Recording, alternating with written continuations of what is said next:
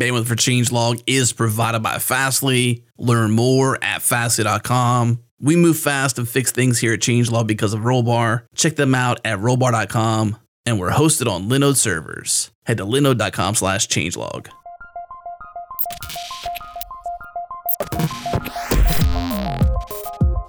Welcome to Practical AI, a weekly podcast about making artificial intelligence practical, productive, and accessible to everyone. This is where conversations around AI, machine learning, and data science happen. Join the community and Slack with us around various topics of the show at changelog.com/community. Follow us on Twitter. We're at Practical AI FM. And now onto the show.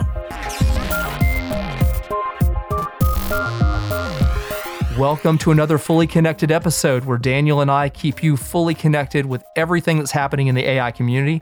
We'll take some time to discuss the latest AI news and dig into learning resources to help you level up on your machine learning game. I am your co-host, Chris Benson. I am Chief AI Strategist with Lockheed Martin RMS APA Innovations. And with me is my co-host, Daniel Whitenack, Data Scientist with SIL International. How's it going, Daniel? It's going great. How about with you, Chris? It's going very well. I am very excited about this episode. We've been talking about having one here around New Year's, give or take, and we are going to talk a little bit about the year behind and the year ahead. We've had so much happen that I am fully psyched about this, but not the least of which is, hey, we have done essentially our first year of the Practical AI podcast. Got some content out there. We started a thing. How about that? We did start a thing, and you pointed out to me a little while ago that we have 25 episodes out, and when you're hosting a show like this, and we tend to get into our rhythm of putting them out, and I think it just hit me that we had a lot of content out there and a lot of stuff that I think we're both pretty proud of. Some pretty amazing episodes and guests that we've had this past year. Yeah, so thank you out there to all the loyal listeners and those that have been with us from the beginning, and also those that are maybe you're just joining for the first episode. We're really excited that this thing exists now and that we're able to talk about AI practically and bring on a bunch of awesome guests and have these conversations. It's been super great. We've talked to people from NVIDIA and Google and all over the place. It's been a great year. One of the things I really love is the community that we've built up, and a lot of our listeners have joined the Slack community and joined us on LinkedIn and give us feedback and suggestions. And I got to say that when you wake up in the morning, like I did this morning, and we had a new listener who had joined the Slack community and was just saying, "Hey, great job," and they say where they're listening from, it just feels amazing. And so I hope that more folks will engage us in a very direct way. This is not just a one-way conversation. Yep, looking forward to a great 2019 of episodes. If you have suggestions for topics you want to hear about, please let us know in Slack or on LinkedIn. And we're just really excited to get more plugged into the community and talk about the things that are on people's minds and the things that they're having success with, the things that they're struggling with as far as AI goes. Yep. So I guess to kick things off, what really stood out to you in 2018? Yeah, we talked about a ton of things on the podcast. Of course, we talked to a lot of people, both recorded and not recorded, as associated with the podcast, but also we're in the community. And I've talked to a ton of people doing workshops and other things. And I think one of the things that stood out to me this year in terms of what people were talking about when they came on the show and what I heard people talking about at conferences and that sort of thing was really around, transitioning from talking about AI and machine learning in a strictly supervised setting to these more complicated ways of framing problems. And, things like semi-supervised learning and generative models, reinforcement learning. We heard about this a lot, at least I did, both on the show and off the show. We talked to Wojciech Zaremba from OpenAI in episode 14, talking about robots and reinforcement learning. And this came up several times in other conversations as well. And I think that this is a general trend that we saw in 2018, the people pushing AI and pushing it with these kind of more challenging problem statements and methodologies rather than just a strictly supervised setting. I think that's really insightful. The field of deep learning and AI in general has really expanded in 2018. I think when we were starting the year out a year ago, most of the conversations I was having were around supervised learning, and we were talking about CNNs, we were talking about RNNs, and really I think there was discussion of GANs that were out, but not a lot of people that I was talking to knew what to do with them. And we've really seen an explosion of use cases for these new architectures this year. And what this technology can do in real life, in a practical sense, has really broadened over that time period. Yeah, that's well put, Chris, in the language that you just said. And speaking of speaking and language, I think that one other thing that really stood out to me over this year, which I think is really exciting, is kind of a shift, almost a shift back or towards natural language methods. We saw for a long time, mostly what people are talking about with deep learning, especially, was image-based and video-based stuff. So, style transfer and facial recognition and other things. But I think over the past, 3, 4, 5 months, and really maybe throughout the year, maybe I just started noticing it recently, but there seems to have been a shift to a lot of focus on natural language processing. We had the episode where we dove into BERT, which was episode 22, which seemed to be getting a lot of press at the time. And of course, there were a lot of other advancements in natural language. And I think that will influence what happens in 2019.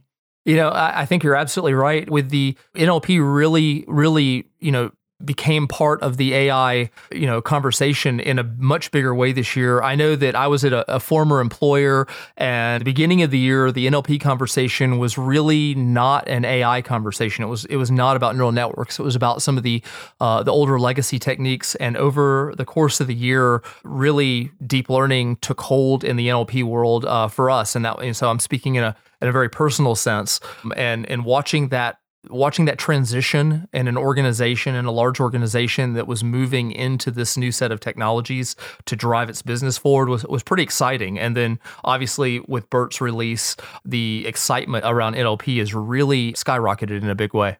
Yeah, and I think the other thing that I've noticed skyrocket as of recent is fears about AI. Do you hear about this as you're talking to your as you were at the Thanksgiving table with your friends and family? Were you talking about the fear of AI?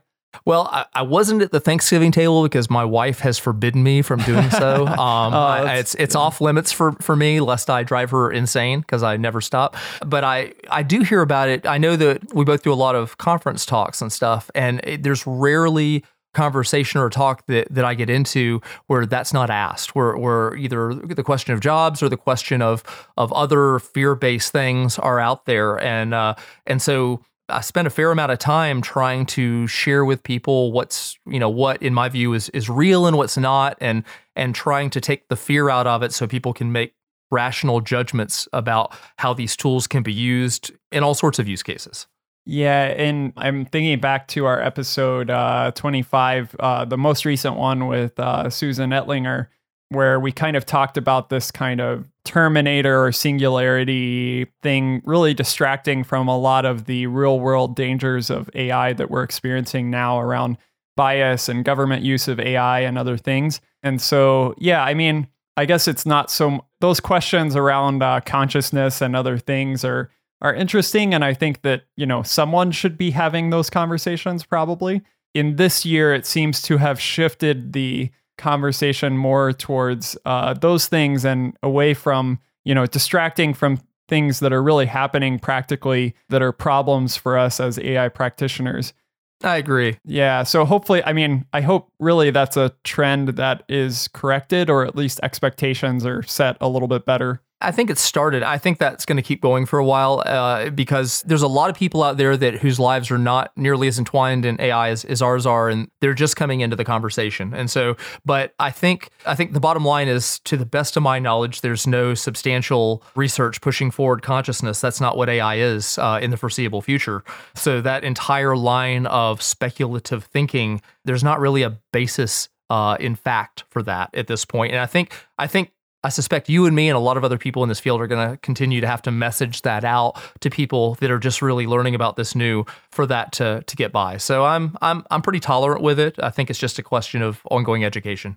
So quiz, Chris, there in my mind were two huge things that rocked the AI, machine learning, software engineering world this year that really stand out to me. I'm curious if those same things come to your mind. Do you know what I'm talking about? I can guess at it. We've talked a lot, so I'm probably guessing at least one of those. I'm guessing is the GDPR. Yes, the year of the GDPR. It's very exciting, depending on your perspective, I guess.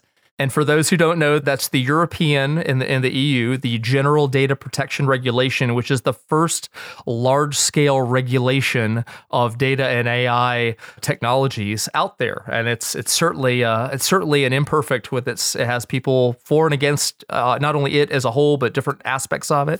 But we're now in a world where regulation in AI is something to think about and consider, and maybe a reality. So that definitely rocked a lot of people on their heels this year. Yeah, if you're interested in, there's definitely implications for machine learning and AI practitioners based on the GDPR around explainability of your models and what that exactly means. Some of the finer points and the details of that we discussed in episode 4 with some individuals from the company Immuta. I think that was really instructive, and I kind of learned a lot of, what I should expect, at least in the near future, as far as GDPR from that conversation. But it made me, consider that it's a serious thing, but maybe not. It tempered a few of my fears, I guess. So yeah, Matthew, Carroll, and Andrew Burt from Immuta definitely, from my perspective, they definitely schooled me in that. So I came away from that episode with a different perspective from the start of the recording, certainly, and that definitely helped educate me along the way. Yep. So what do you think is the second thing that I was guessing you're thinking maybe Cambridge Analytica, because that was big, or am I on the wrong track? You're reading my mind. Yep. Am I? Okay. I wasn't as sure about that one. Yeah. So I think probably whether you were in AI or not in AI, you probably heard a lot about Facebook and Cambridge Analytica this year, and a lot of snapshots of Mark Zuckerberg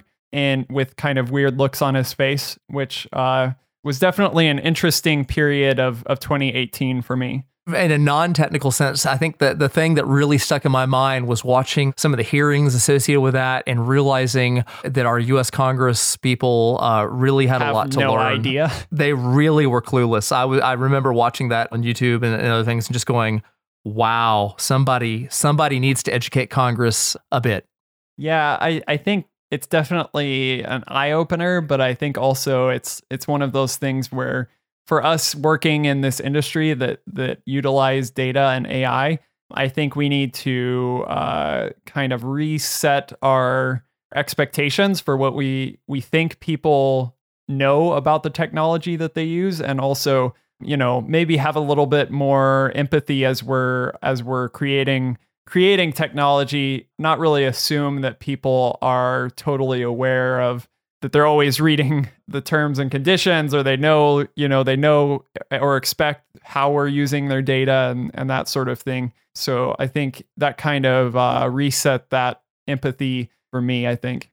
Yeah, the other thing about 2018 that really struck me was the maturing process that the whole field went through. Everything from open source tools to how organizations were entering into this new space and trying to figure it out.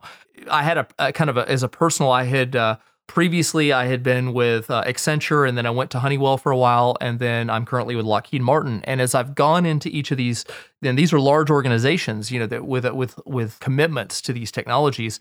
And as I've gone, the maturity of each one figuring out how it was going to have operations around these I've seen a lot of advancement considering how short a time it's been. We're now seeing a lot of the large organizations involved offering their best practices, and those are getting incorporated. And I know we've talked about those a number of times in our episodes. So we're just seeing a maturing of this industry going at just breakneck pace, as well as open source projects and frameworks that are advancing at lightning speed.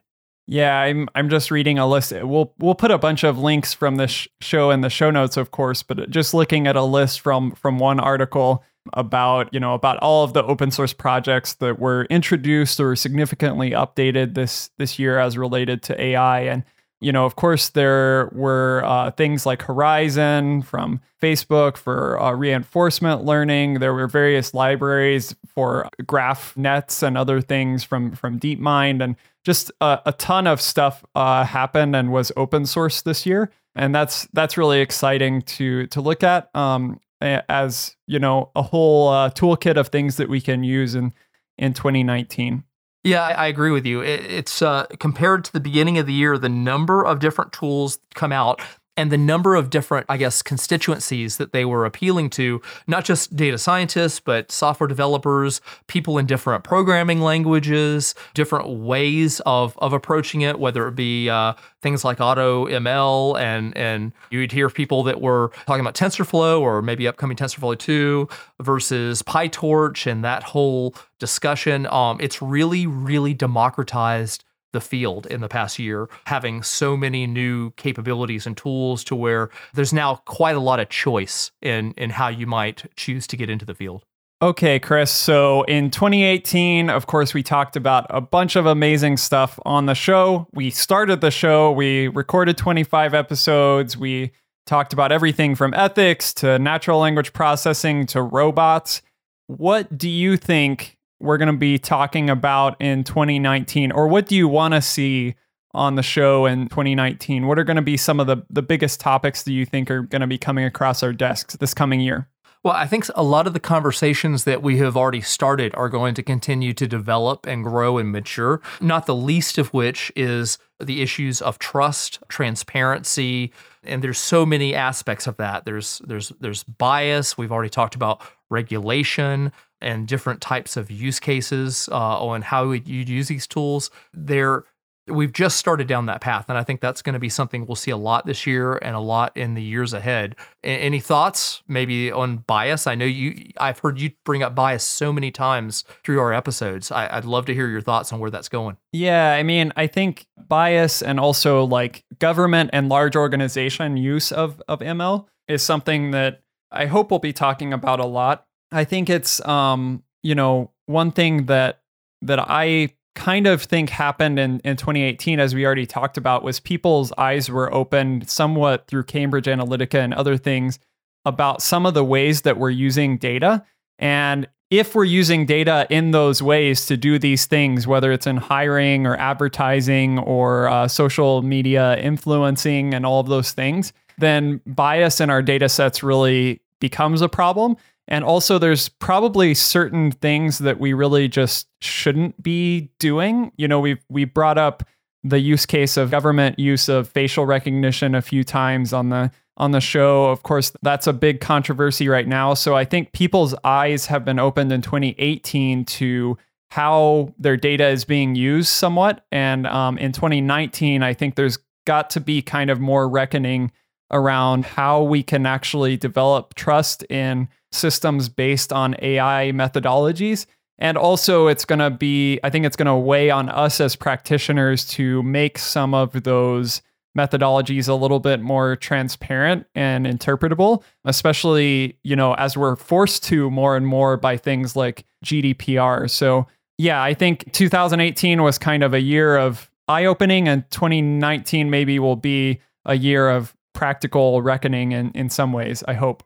I think you're absolutely right. I hope you're right. I would even say that, we talked about, so much of the conversation in 2018 had been around fear of AI and such. And I think that this is a big part of the solution to that, is if we can focus on trust and transparency much more so than we ever have had to do with previous technologies, and understand and explore what's possible, and then why we may not want to go down certain paths or how we do certain paths safely is really crucial. So I've been really happy this past year to see kind of the ethics of AI be such a big part of the conversation, and I really think that's going to continue going forward. And I think the realization that has to be right up there with your technical solutions in almost every conversation is a big part of where things are going in the months ahead. And I know that you and I talk a lot about AI for good. We try to illustrate all the amazing. We've had so many guests that have done some pretty amazing things, in some cases life-saving techniques that they've used AI tools to achieve. And so I would like to see us do more of that going forward. And I'm hoping that if we continue to have these trust and transparency and ethical conversations about the tool set as part of our, right alongside our technical conversations, we're less likely to make missteps. And maybe the worry about fear-based outcomes will start to diminish. Yep. Now, speaking of more trends for 2019, you and I have talked quite a bit. I have confidence that you're a real person, but our listeners have listened to us and never met us in person. So likely this last year they would have assumed that we're real people because we talk like real people. But I think in 2019, the AI assistants and the way that they're able to be conversational and better generative voice techniques and text to voice techniques kind of combined with these NLP techniques that we already brought up around BERT and other things. I think that's all going to be kind of a perfect storm to advance AI assistants and voice interfaces and such, where maybe in the end of next year, there will be at least some conversations we have where it's maybe not as obvious whether we're talking to a computer or a person. What do you think? No, I totally agree. And we've already seen specific instances of those happening. We obviously saw the demo. I think it was Amazon. Is it Duplex? Is that maybe it was? Yeah. We've had so many things this year where they were indistinguishable. That AI assistant was indistinguishable. It sounded human, and there's a number of organizations working on that. And then when you combine that with what GANs, generative adversarial networks, have been doing, especially on image generation. Just last week, I was sharing a post that had a whole bunch of, you'd swear they were real people's faces. I mean, they were indistinguishable from a photograph, and none of those people were real. And if you take that kind of capability and apply it within a video context and have this conversational capability that's evolved, then the ability for us to distinguish between us as real human beings and essentially AI assistants that appear to be but maybe not, and that obviously raises more of the ethical questions and how do you interact? What is that user experience? What should it be? When should you know you're talking to a human? Absolutely, and it also reminded me of something else. I know that a stat that I throw out commonly at talks is that Gartner a while back was predicting that by 2025, half of all of our primary care in terms of medical attention would come through AI assistants. And I know when they first put that out, I was thinking, well, some of it, but I don't know. But I think they might be right, and maybe even most of our medical care, because if you have this ability to have that visual and audio experience that is almost indistinguishable from talking to a human, all of the AI-enabled medical capability that might be behind that, then I think the way that we are living our lives in terms of seeking primary care and lots of other use cases may really change over the next few years, and we may see a lot of that this coming year. Yeah, for sure. And I mean, a lot of that is going to come in the form of new products. I think for us on this show, one trend that I think has already started, but I think is just going to be a huge trend in 2019, is a focus on practicality. And by that, I mean kind of less of a focus on what can you do with deep learning in terms of research, and more of a focus on how can we take these techniques, develop good processes around them, integrate them into software systems, integrate them into APIs, integrate them into mobile apps. How can we train our data scientists, our AI people better so that they're actually better at building things, not just good at proving out research ideas, but better at building things. And then also the development of, kind of system integrations and infrastructure that will really support that infusion of AI products and the development of those AI products into a company's workflow. Totally. I think inferencing APIs, prediction APIs are going to become so standard in our stacks, in our software stacks that are running our organizations, our enterprises, that it'll seem almost funny to look back, not too far down the road, and look back and think, well, of course it was. It was kind of obvious. I think a lot of people are still trying to wrap their heads around that right now. We're seeing a race to the bottom in terms of commoditization happening right now. and in terms of democratization of the field. We've already talked about the immense number of tools that came out in 2018. That only seems to be accelerating as we go into 2019. And that's allowed a lot of people who are not strictly data scientists by background to get into this field. And as you start having some software engineers and developers that have an interest in this moving largely over into doing inference-based programming, it will no longer be the domain of just data scientists anymore. And I'm hoping to avoid the hate mail from data scientists, but I think that you're going to see, just as once upon a time you had computer scientists focusing mainly on programming, and then that democratized really as the internet came out. And I think we're seeing the beginning of a similar trend where it will be accessible to so many more people going forward. Yeah, and I think in my opinion, it's not. So I do think you're right in terms of a lot of this kind of being a new layer in the software stack that's accessible to kind of non-AI experts. But I also think that there's going to be a lot of pressure on data scientists and AI people themselves to really be more responsible with the way that they build things and additional tooling around that. So we had the conversation with Joe from Pachyderm in episode 23, which is really infrastructure for AI. There's projects like Kubeflow and others that are really meant to provide a platform for responsible and tracked and versioned and scalable both training and inference on common infrastructure like Kubernetes, which is a container orchestrator. So I think that there's going to be pressure on data scientists and AI people to say, not just like figure out a good way to do this and do your research job, but to actually say, okay, step into the role of actually building something that scales and can be integrated into our systems and be more involved on the engineering side of things, and maybe less on the cutting edge research sort of things. Although I'm sure that there will still be organizations that focus on research. I think people have figured out that, yes, we can apply AI in the real world, but we need some tooling and infrastructure around it. And I think that's going to increase this coming year. Yeah, I think the thing that's really driving this field is the amount of money that is pouring into it. And the reason that money is pouring into it is because you're getting a return on your investment. So, and that is done by generating products and services where AI technologies are enhancing those. They're helping you better serve your customer. And so because of that, there will always, I think, research will continue to grow, but I think the explosion of numbers of people, practitioners, who are getting in to generate their own products and services, just like we saw in the software engineering world, where they're no longer trying to figure out the new protocol, but they're saying, hey, we have a bunch of great tools now. Let's go out and make stuff and sell it to our customers.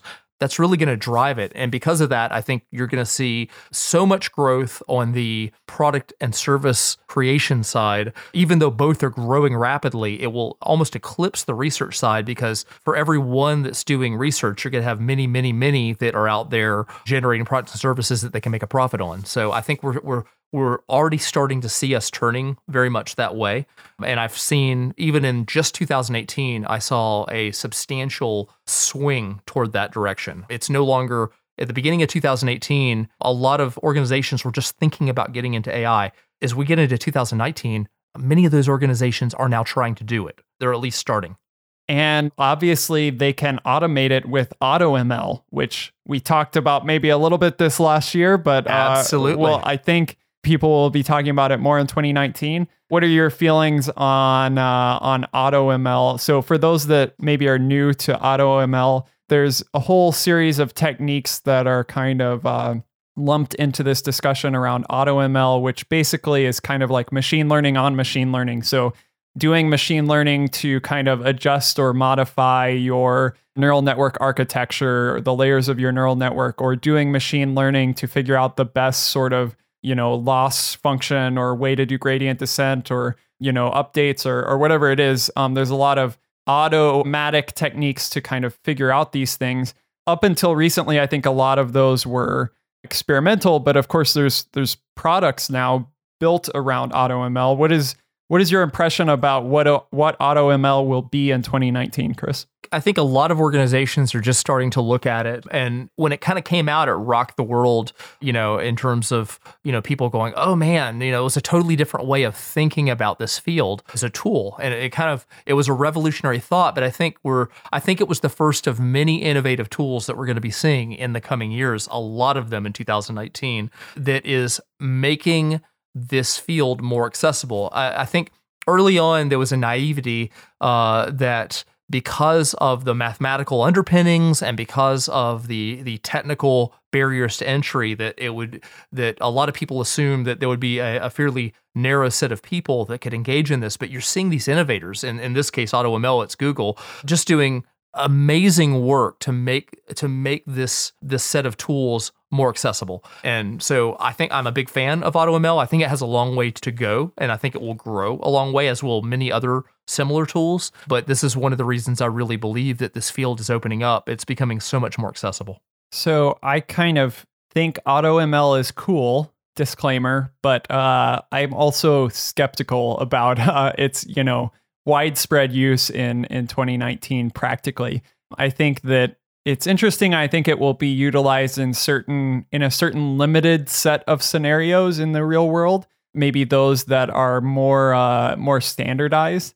But I'm a little bit skeptical about its widespread use. So hopefully I'm not offending very many people out there. I do, in my mind, the thing that would drive much more kind of democratization of machine learning and AI is transfer learning. I think that's kind of at least my mind in 2019, a lot of what's going to drive, application of complicated machine learning models in industry is transfer learning, which is the ability to kind of take a model that was trained on for one task and then transfer it to another task via some fine tuning.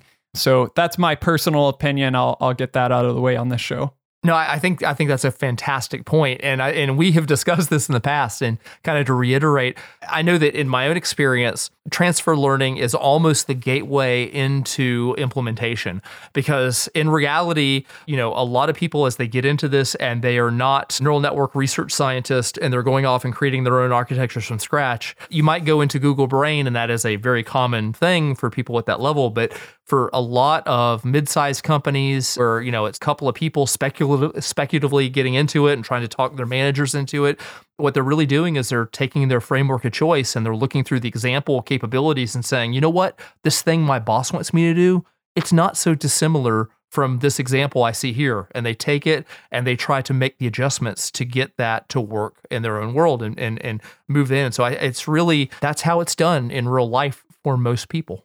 Yeah. And I mean, you've kind of brought up cultural shifts in that statement, and that would certainly maybe be one cultural shift. Are there others of those that you're probably more in a standard enterprise setting than I am or have been over the past few years. What do you see with regard to those cultural shifts in that setting? Yeah, I'm definitely seeing that. And I was at a lot of smaller or mid-sized organizations for a while, but in recent years, I've been with these large organizations and very much by design. Super happy with where I'm at now because of that. But what I'm really seeing is that as the maturing of this field is coming about so rapidly, and these data-oriented possibilities are getting to a point where they can affect the bottom line, that it's really changing how organizations are seeing this. It's for a long time, your analytics teams and data science teams were kind of a very back office function. And now we're seeing it move into the C-suite. A lot of organizations are creating positions for chief data officers and chief artificial intelligence officers and such. And they have a seat at the big kids table where they can really inform the rest of the leadership team how that's doing. And that cultural shift is making its way all the way through the organization, and especially in the technology sector, in the various technology sectors, but even moving into some that are not traditional technology sectors, you're seeing data-oriented strategy and AI-oriented strategy being prerequisite. You can't do strategy without considering that going forward. And when you're looking at the competitive landscape in an organization, you have to assess not only what your capability, but what are your competitors going to do on behalf of your customers, their customers. And so it's really changing a cultural mindset we're seeing in organizations, and also allowing more specialization. You don't just have an analytics team, but you might actually drive to where you separate your AI team from your traditional data science team, from your analytics team, which might be doing more reporting, or even something as specialized as prognostics. I work at Lockheed Martin, and prognostics is a big thing since we're dealing with aircraft and other vehicles. I've seen huge shifts in a very, very short amount of time, and I think that's going to trickle down into small organizations. I don't think you have to be a Lockheed Martin to be thinking that way anymore. I think for me, maybe 2019 will be the year of stopping to use various terms, like loaded terms like machine learning and AI and analytics and data science. Maybe I shouldn't say that since I co-host the Practical AI podcast, but all of these terms are kind of, maybe they'll become clearer this year, but I think there's so much terminology out there. Maybe we should rebrand as practical data stuff. I don't know. Doesn't sound as sexy though. No, I guess not. I have seen people actually looking at the responsibilities in these different areas and what they're trying to accomplish on behalf of a customer. And there are different ways of segmenting it, and you could apply different labels if you wanted, but I've seen different functions, responsibilities start getting segmented out, and then people put the best label on it that they can for that. And I doubt we're going to get out of that in 2019. I think we have a ways to go. Yeah. And I mean, we've already kind of talked about one other trend that probably is going to characterize 2019, but maybe just kind of to emphasize a few elements of it. We talked about the voice interaction element, conversational bots and that sort of thing.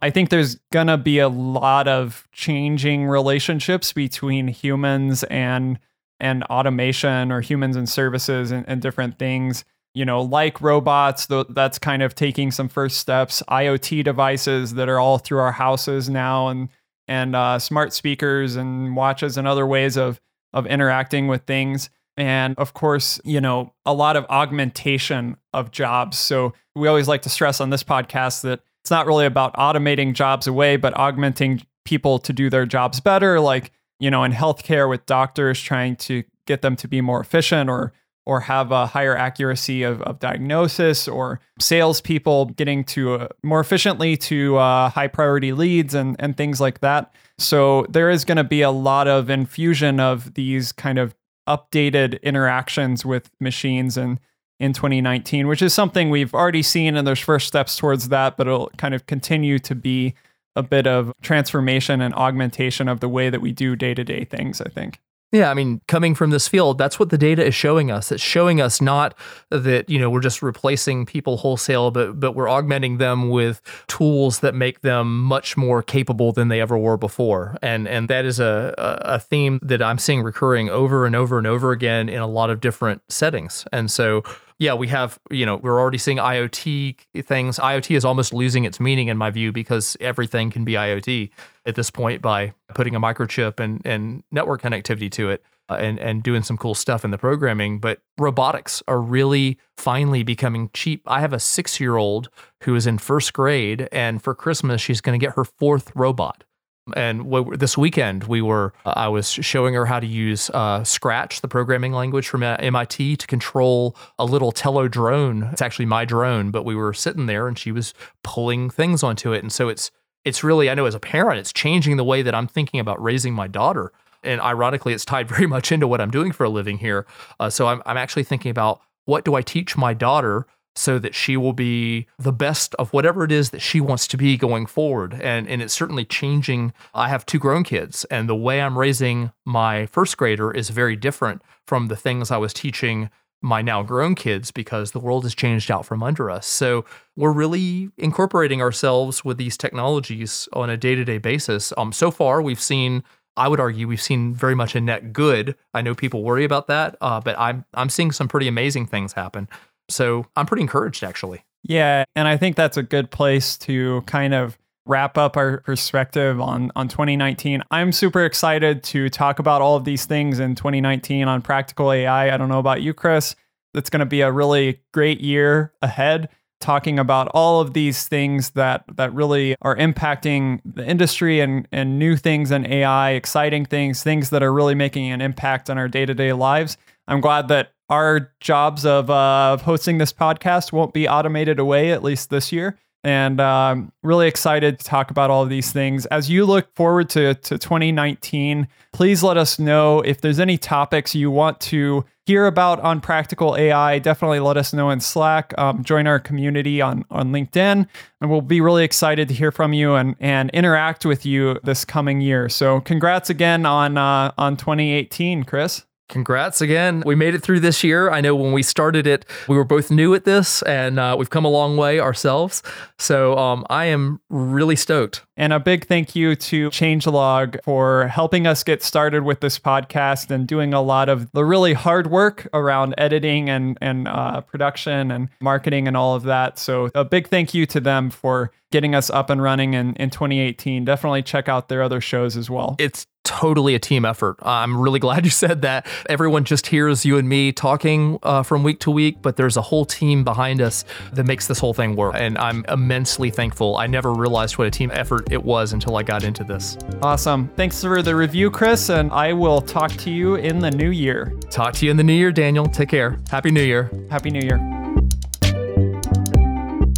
All right, thank you for tuning into this episode of Practical AI. If you enjoyed this show, do us a favor, go on iTunes, give us a rating, go in your podcast app and favorite it. If you are on Twitter or a social network, share a link with a friend. Whatever you got to do, share the show with a friend if you enjoyed it. And bandwidth for Changelog is provided by Fastly. Learn more at fastly.com. And we catch our errors before our users do here at Changelog because of Rollbar. Check them out at rollbar.com/changelog. And we're hosted on Linode cloud servers. Head to linode.com/changelog. Check them out. Support this show. This episode is hosted by Daniel Whitenack and Chris Benson. Editing is done by Tim Smith. The music is by Breakmaster Cylinder. And you can find more shows just like this at changelog.com. When you go there, pop in your email address, get our weekly email keeping you up to date with the news and podcasts for developers in your inbox every single week.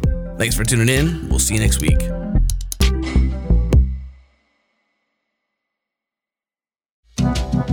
I'm Nick Nisi. This is K-Ball. And I'm Rachel White. We're panelists on JS Party, a community celebration of JavaScript and the web. Every Thursday at noon Central, a few of us get together and chat about JavaScript, Node, and topics ranging from practical accessibility to weird web APIs. You could just eval the text that you're given, and that's I think that's basically what it's doing. What could go wrong? Yeah, exactly. This is not legal advice to eval text as it comes in. Join us live on Thursdays at noon Central. Listen and Slack with us in real time, or wait for the recording to hit. New episodes come out each Friday. Find the show at changelog.com/JSParty or wherever you listen to podcasts.